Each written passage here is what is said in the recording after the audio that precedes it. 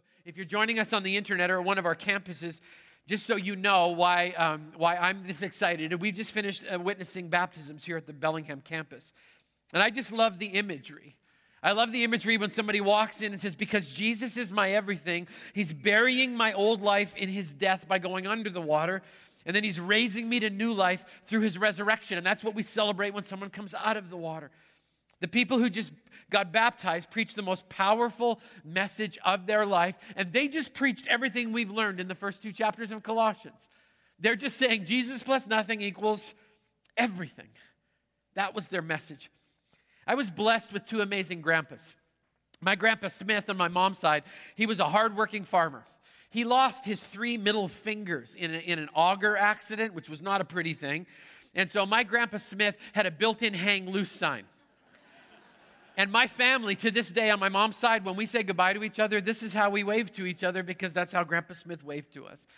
He was a man of wisdom, a man of his word, and I miss him. He told me once, Grant, the measure of a man is in how well he keeps his promises. I agree with that. That has stuck with me for a lot of years. My grandpa Fishbook was about 4.5 feet tall. He went to school to 2nd grade, graduated from 2nd grade. He could speak 9 languages fluently. And he went to the grave believing that the earth was flat. I still remember, for his birthday, we actually bought him a globe. That's what we bought him, and we brought it to him, and this was his comment: "You get that evolution crap out of my house." That's what he said. He was a simple man, but he was full of wisdom. I remember him saying this: Grant, you pray on your knees.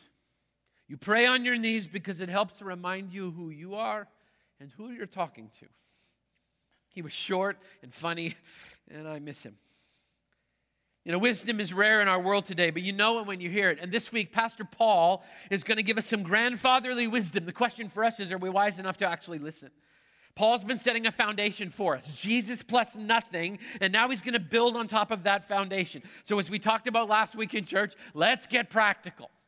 He's just going to dive in, and he's going to get right up in our face with all different kinds of thoughts and ideas, and we're going to have an opportunity to process those through together. So Colossians chapter 3, verse 1. Since then, you've been raised with Christ. So just picture what you just saw. Since you've been raised with Christ, set your heart on things above where Christ is, seated at the right hand of God. Set your mind on things above, not on earthly things. For you died. Remember the imagery. You went under. For you died, and now your life is hidden with Christ in God. When Christ, who is your life, appears, then you will also appear with him in glory. Okay, let's just get this from the very beginning, okay? This is not a plea for positive thinking, all right? Paul's not saying that you should walk out of church today and think about rainbows and butterflies and bubbles and balloons. People are like, ugh, right? Okay, he's not talking about The Secret, where you're trying to draw stuff to yourself, which is not biblical, by the way, just so you know, okay? He's not talking about Oprah's latest brand of spirituality. That'll get me some emails, okay? Paul's not endorsing positive thinking at all. In fact, Paul's much more grounded than that. No, this is a plea for an eternal perspective. Paul's saying, because you died, your old life is gone, and you've been raised to a new life, get your eyes off of the temporary, what you can see around you, and get your eyes on the eternal, because that will last. I mean, none of us want to hear this, but it's true. Your car is temporary. Your house is temporary. Your iPhone, temporary. Your laptop, temporary. Your Facebook status, temporary, right? Could change tomorrow. It's all going to go away. And Paul says, look, you need to understand this. The Bible says there are only 3 things that are eternal: God, God's word, and people. So put your eyes on the eternal, on what God has brought you out of and where he has placed you, and keep that perspective in mind. Invest your life in a relationship with God that'll last for eternity. Invest your life in the Word of God that'll stand forever. Invest your life in introducing other people to the God who is eternal. If you invest in those 3 things, your life will have an incredible return. So Paul's just saying, prioritize with heaven in mind. Live with heaven in mind. Understand who you are and how God sees you. I mean, this is not a call. So many Christians take this as like, I'm going to put my mind on things above, which means I'm going to go home and I'm going to look after my family and I'm going to build a bomb shelter in the backyard and I'm going to put away a whole bunch of food in case doomsday actually comes. Paul is saying, don't turtle yourself at home. Engage in the world that God has placed you in, and as a safeguard, get your eyes on the right stuff. Focus long term. Paul goes on in verse 5. Put to death, therefore. Scary language. Stick with me. Put to death, therefore, whatever belongs to your earthly nature. Sexual immorality, impurity, lust, evil desires, and greed, which is idolatry. Okay, those are strong words. Paul says that old stuff from your old life needs to die. Strong words. I have a very good friend who has waged a war on the grip that pornography has had in his life. He's experienced some victory. He's been walking pure and clean for an extended period of time. And I asked him, how did that work for you? And this is what he said, and I quote, God has given me the grace to starve it to death and the joy to hold an ongoing funeral. That's good. And Paul just says that old stuff, you're going to have to kill it. And I know we don't like that kind of language, but that's what the Bible says. Sexual immorality, any expression of sexuality outside of God's plan, it's got to die. Impurity of the mind or your heart has to die. Lust has to die. Evil desires have to die. The green-eyed monster of envy, it has to die. Why? Is it punishment? Is it because God's trying to steal all of our fun? Absolutely not. It's protection. God says, I'm a loving Father. This stuff will leave you empty if you chase it. And God our Father loves us so much, He says, you're going to have to kill that old stuff.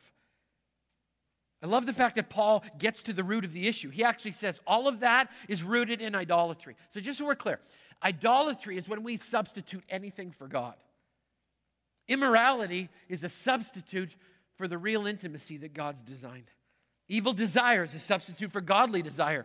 Greed is a substitute for contentment. Here's the problem with so many of us. For years I did this, okay? I treated sin like weeds. And I kept thinking, as long as I took the top off, everything looked good. You know what I've learned about weeds as a homeowner and a lawn owner who's somewhat obsessive compulsive when it comes to the kind of lawn that he has? I've learned that if you take the top off a weed, give it 2 weeks, and guess what's back? Same weed. It just keeps coming up because we keep trying to lop off the top. We're doing image management. I live in Linden. I want everybody to think I know how to have a good yard, right? Because that's really important, isn't it? In light of eternity, it's a big deal, right? Paul says you don't understand. Unless you dig out the root of that thing, it will keep coming back over and over and over again. And Paul says the root of everything is anything that we put in our life that substitutes for God, it's got to die.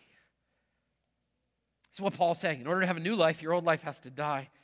And it's tough, and it gets tougher because the Bible continues on. Verse 6, because of these, the wrath of God is coming. Can we just admit we love the loving side of God, don't we? We love the rainbows and the bathrobe-wearing, feather-haired, smiling Jesus. That's who we like. We like Jesus who shows up and solves our problems and then leaves us alone and stays out of our way. Make no mistake, my friends, God is a God of both love and justice. And this is what's amazing about him. He's both of those completely at the same time. We think they're interchangeable, but it's not. God has a justice side that burns against the sin, that hurts his children. And the Bible tells us one day God's going to come back and he's going to balance the scales and evil will be wiped away. And while it may not be pretty, it will be awesome. Every human being in this room, including the guy with the microphone, someday down the road will meet God face to face. I have a question. Do you want to meet God in his grace or do you want to meet him in his justice? As a friend, pick grace. Pick grace. Paul keeps on talking. Verse 7, you used to walk in these ways in the life you once lived. But now you must also rid yourselves of all such things as these: anger, rage, malice, slander, filthy language from your lips. Verse 9, don't lie to each other, since you've taken off your old self with his practices. I do not like those verses because of how close it hits to home. I mean, can I just point out something about what Paul just talked about? Did anybody notice that all of the old ways are somehow connected to your mouth? All of them. I mean, just think about it for a second. Anger starts in your heart. Nothing wrong with that. There are some things that should make you angry. Injustice should make you angry. When you see someone being abused or hurt, that should make you angry. It should motivate you to want to get involved. There's nothing wrong with being angry at the right things. I'm angry every day at the sin that I just keep tripping up and over and over and over. It makes me angry. Nothing wrong with that. But there's something really wrong when the anger boils out of your heart, bypasses your brain, and comes shooting out of your mouth. The Bible says this, out of the overflow of the heart, your mouth speaks. So if filth is coming out of your mouth, I can tell you what's going on in your heart, and you can tell what's going on in mine. This is where it gets really personal, okay? Let's not make excuses. Let's just get real. Let's be honest about the fact that what drips off of our tongue is a reflection of where we really are spiritually. Rage released in the verbal never goes well. Slander, when we impugn somebody's character to make ourselves look better. Filthy language, cursing, gossip, racial slurs, demeaning judgment, all just come dripping off of our tongue. Filthy language. And just so you know, it includes, one of the 10 commandments says, thou shalt not take the name of the Lord your God in vain, which means this. Filthy language would include, oh my God, this, and oh my God, that. Do you have any idea who you're talking to? What if he answered? Oh my God, yes. Right? But we treat it so lightly. I mean, do we have any idea whose name we're just throwing around? In fact, do me a favor. If you talk that way, could you stand about 6 feet away? Because I do not want to get caught in the zap. All right? Just saying, okay? Lying, substituting the truth for our spin on reality. I actually had to, so Scripture talks about admonishing. I had to admonish our Saturday night service because last week we put up ropes in certain places at certain services because I like people to move forward so I can see your faces. You sit too far back, I can't see you back there. Hi, back row. I can see, yeah, there you are. Awesome. They're waving. That's cool. All right. But last week we had people swearing at our ushers because they didn't like where the ropes were. What are you doing? We're in church. It doesn't fly in here. Most certainly not supposed to fly out there because we're supposed to be examples all of the time. I mean, Paul right here, he's just getting all up in our business. No wonder James says this. James, the brother of Jesus, said, the tongue is also a fire, a world of evil among the parts of the body. It corrupts the whole person, sets the whole course of life on fire, and is itself set on fire by hell. How does that make you feel about your mouth? I mean, I'm like, wow. All of this talk about the mouth reminds me of some wisdom that I got a long time ago. Everybody remember Pastor Sam Middlebrook, big Texan with the guitar? Sam pastors CTK Yakima now, just so you know. That came online just a couple weeks ago. Sam's dad, Charlie Middlebrook, is one of the wisest men that I've ever met. And I remember one time I said, Charlie, like, what's one of the most succinct pieces of wisdom you would give a pastor? He said this, Grant,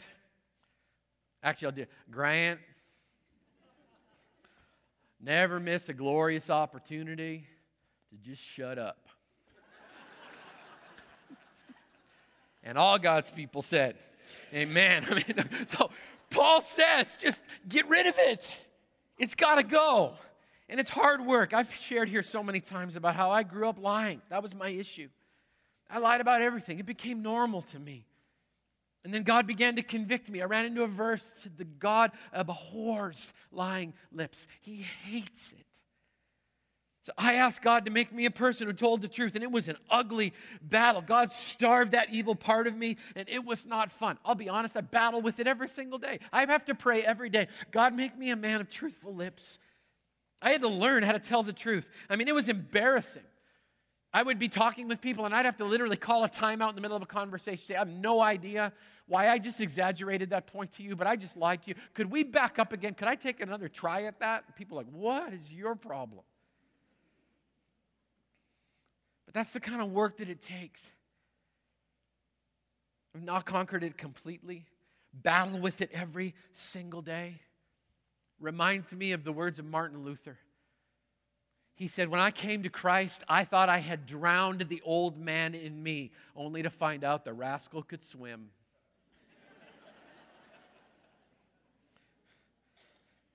So here's my question. What's your deal? I just told you mine. What's your deal? If you're like, nothing, it's like, oh, you lie too. Welcome to my club. Good to have you. Once again, here's the point. God wants us to release our old life so we fully grasp our new life. I mean, this is amazing. The Bible tells us that this old stuff in our life will be defeated when we have a greater desire to do what God wants than over what we used to do. I mean, the reality is this. I want to be truthful more than I want to lie. And that changes from a have to a get to. Every day, I get to tell the truth. I get to speak respectfully. I get to deal with my anger. I get to speak words that bring life and not death. What an unbelievable privilege. And I'll tell you where that comes from. It doesn't come from anything that I can summon inside of myself. Because left to my own devices, I'm a liar. But when the Holy Spirit comes and begins to push that old stuff out and a greater desire begins to come into you to actually do what God wants you to do, there's such intense freedom there. The Bible goes on, verse 10, and having put on the new self, which is being renewed in knowledge, in the image of its creator. Here there is no Gentile or Jew, circumcised or uncircumcised, barbarian, Scythian, slave or free, but Christ is all and in all. If you've got a pen, underline those words. That's the central thought of Colossians. Christ is all and in all. Let me tell you what Paul's saying here. He goes, there's no barriers in Jesus. At least there's not supposed to be. No special clubs, no religious elitism, no gender divisions, no socioeconomic divisions, no racial divides, no national divides. Now, all of us are equal in need at the foot of the cross and equally embraced by God's incredible grace. I got to experience this the first time I went to Africa. I mean, I walk in and I'm out of my comfort zone, I'm out of my culture, and I'm greeted by a local pastor. And he walks over and he grabs a hold of my hands. And I love how they get beyond the pretense in Africa. He didn't say hello or how are you or our famous way of greeting. So what do you do for a living? All of that was pushed to the side. He reached out and he grabs my hands. And before I can even say a word, he says this, we are brothers. We're brothers. Scripture says, indeed we are. Equal at the foot of the cross because we both need Jesus so desperately.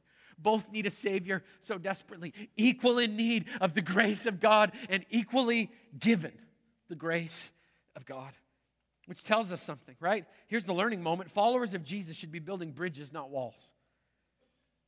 I mean, now let's make sure we understand this. We're not talking about not bridges into a building, not bridges into a personality cult, not bridges into religious tolerance. No, we're talking about bridges into an eternal perspective that keeps our eyes on the right place, seated at the right hand, looking at Jesus, seated at the right hand of God our Father, and pointing everyone to the bridge that we all walked across in our journey of faith.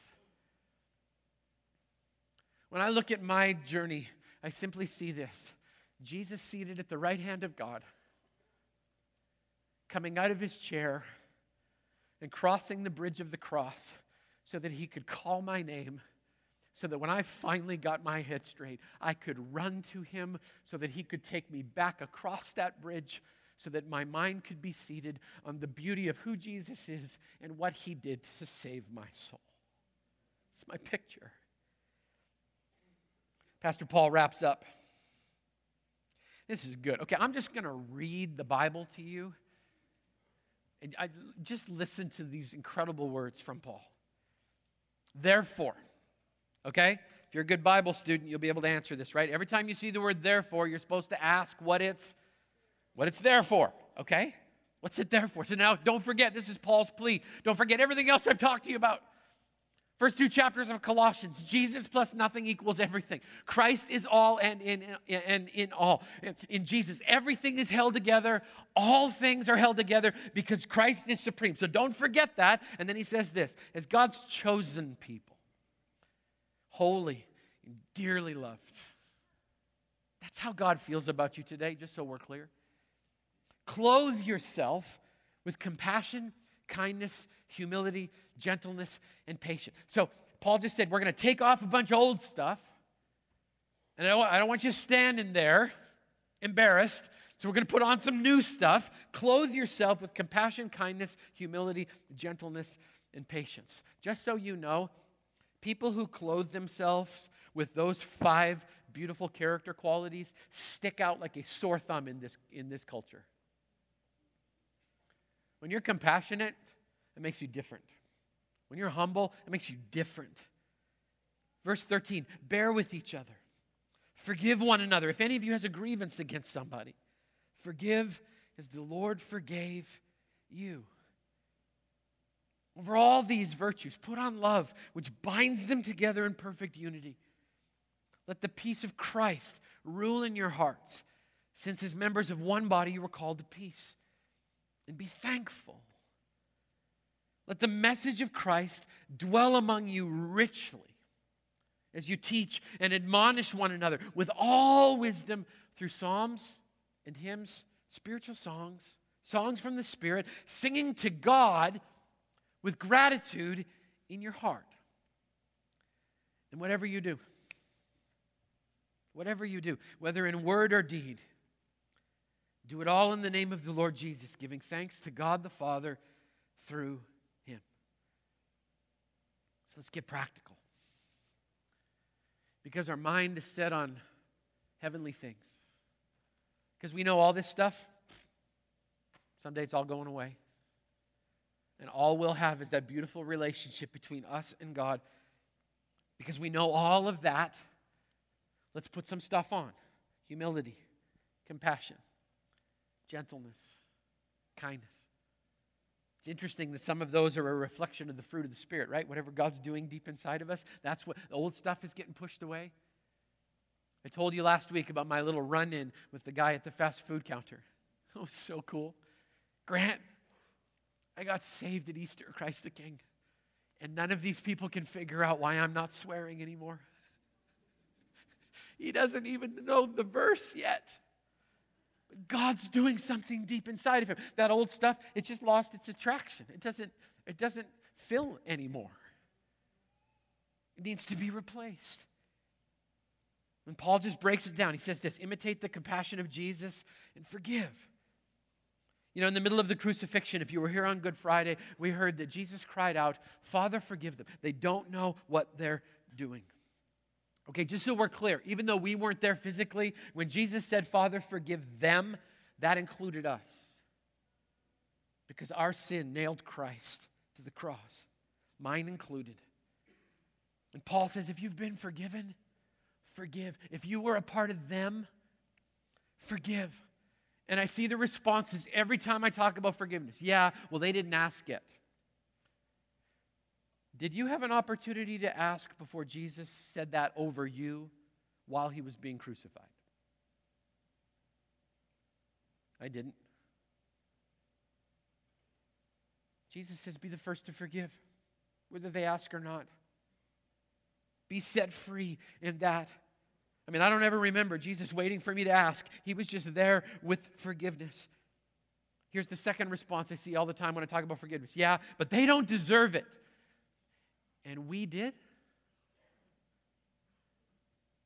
And we deserved? No, God gave us what we didn't deserve. Grace and mercy. Here's the tough part of following Jesus. God only calls us to forgive to the same level that it took for him to forgive us.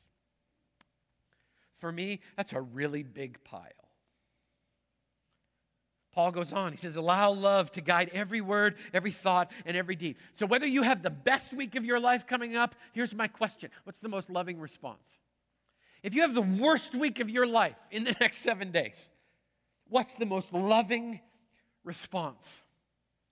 Because in that response, we find out where we're really at as God comes and begins to recondition our soul. Then Paul goes on and says, choose God's peace. He says, may the peace of God rule in your heart. You have to make a decision every day to allow God's peace to saturate your soul. I experience it. I know you guys get tired of me talking about Costco, but it's just such a great spiritual picture, right? You're in the line and you're waiting. And you're thinking, let them all die. Paul says, wrong prayer. God, will you give me peace? I've got a moment sitting in my car. Maybe I just need to turn off the radio, and we could have that conversation that we should have had this morning when I got up. God, thank you for just giving a time out in the middle of my day so that I could think about the things that are eternal, not temporary. This line, it's temporary. I'm going to get through it. Maybe 2014 sometime I will emerge from the gas line, but, all right? Then Paul says, be thankful. Be thankful. Let me ask you a question. When was the last time you thanked God for something other than food or safety? Let's just think about it. When was the last time you thanked God for a trial because it forced you to practice what you preach? How about thanking God for pain? How about thanking God for His patience with us when we're in pain? How about thanking God for loving us enough to give us what we need instead of just what we want? How about thanking God for not giving us what any of us deserve? How about thanking God for all the times that He covered you and we never gave it a second thought to say thanks? Then Paul goes on and he says, let the word of Christ dwell in you richly. That means marinating God's truth. Let it soak in. Let it work its way into the deepest part of your soul. So when you're squeezed, that's what comes erupting out of your mouth. Not blankety blank, blank, blank, blank, blank. Paul's talking about real life stuff here. A group of pastors, we got to pray with a young hero from our church who's been fighting a battle all on his own. And we showed up at the house to pray with him. And I started reading from my Bible. And this middle school kid goes, Psalm 91. He nailed it.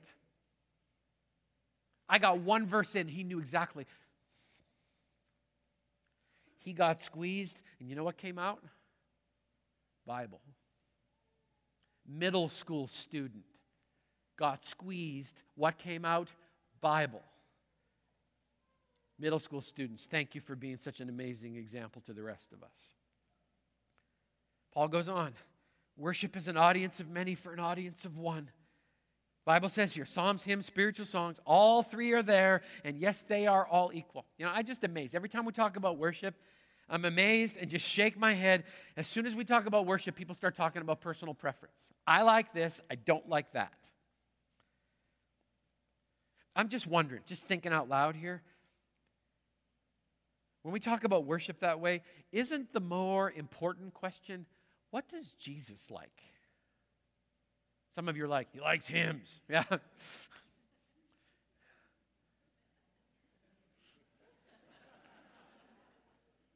Actually, can I tell you what he likes according to Scripture? He likes it when God's people open their voice and engage and give glory to Him no matter what kind of style is attached to it. A couple amens. That's what He likes. And I don't know about you, but because I'm worshiping God, I think what He likes should probably determine what it is that I like. And then Paul goes on, be thankful. There it is again.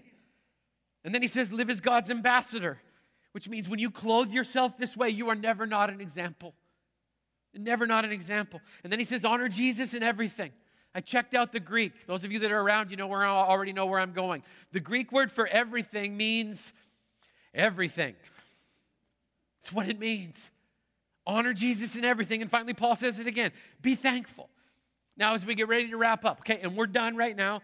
Okay, we did everything on the front end of the service, so there's no last song. So when I say amen in a couple of minutes, we are seriously out of here. We're going to enter into the most holy moment of the week when the church actually leaves the building and goes out there to interact with people who don't know Jesus. Okay, but before we get there, here's my plea. Paul's been screaming this all the way through the first 2 chapters. Don't turn this into a to-do list. Because some of you are like, I get it. No porn, no lust, no sexual immorality. Got it. I'll give it my best shot. Some of you are on the other side. Humility, check.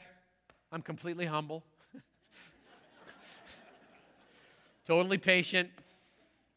Kindness, got it down. Did something nice last week. Paul's like, no. No. Don't turn it into a have to.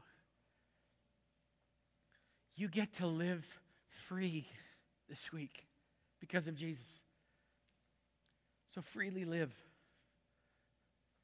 Live with purity, just spewing out of your mouth because you get to.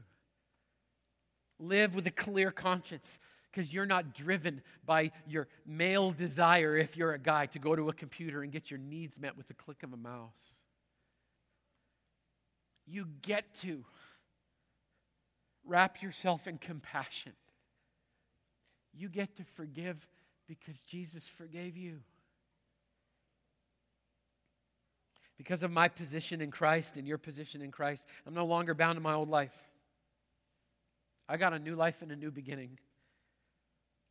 My question is this: if we died to our old life, why do we keep running back to it? What keeps drawing us back? I'll tell you what keeps us drawing us back. The opposite of Jesus keeps drawing us back. That's why Paul says, set your mind on things above. Keep your focus there eternally. And watch God do this radical transformation of your soul from the inside out. From Jesus plus whatever I attach to it to Jesus plus nothing. Let's pray. Father God, thank you for this morning, for my brothers and my sisters. I thank you for those who were baptized. We give you all glory and honor and praise for the work that you're doing here in this little corner of your kingdom. Jesus, this is your church. It's your time. We're your people, and we celebrate that. Lord, may our mind be on things that are above and not on temporary things. Father God, may we live this week under the banner, Jesus plus nothing. I need nothing aside from Jesus. And may you be the author of everything that's put off and everything that is put on, because you alone are worthy of that kind of praise. And all God's people agreed together and were dismissed with a hearty amen and amen. May God bless you as you have a great week. We'll see you.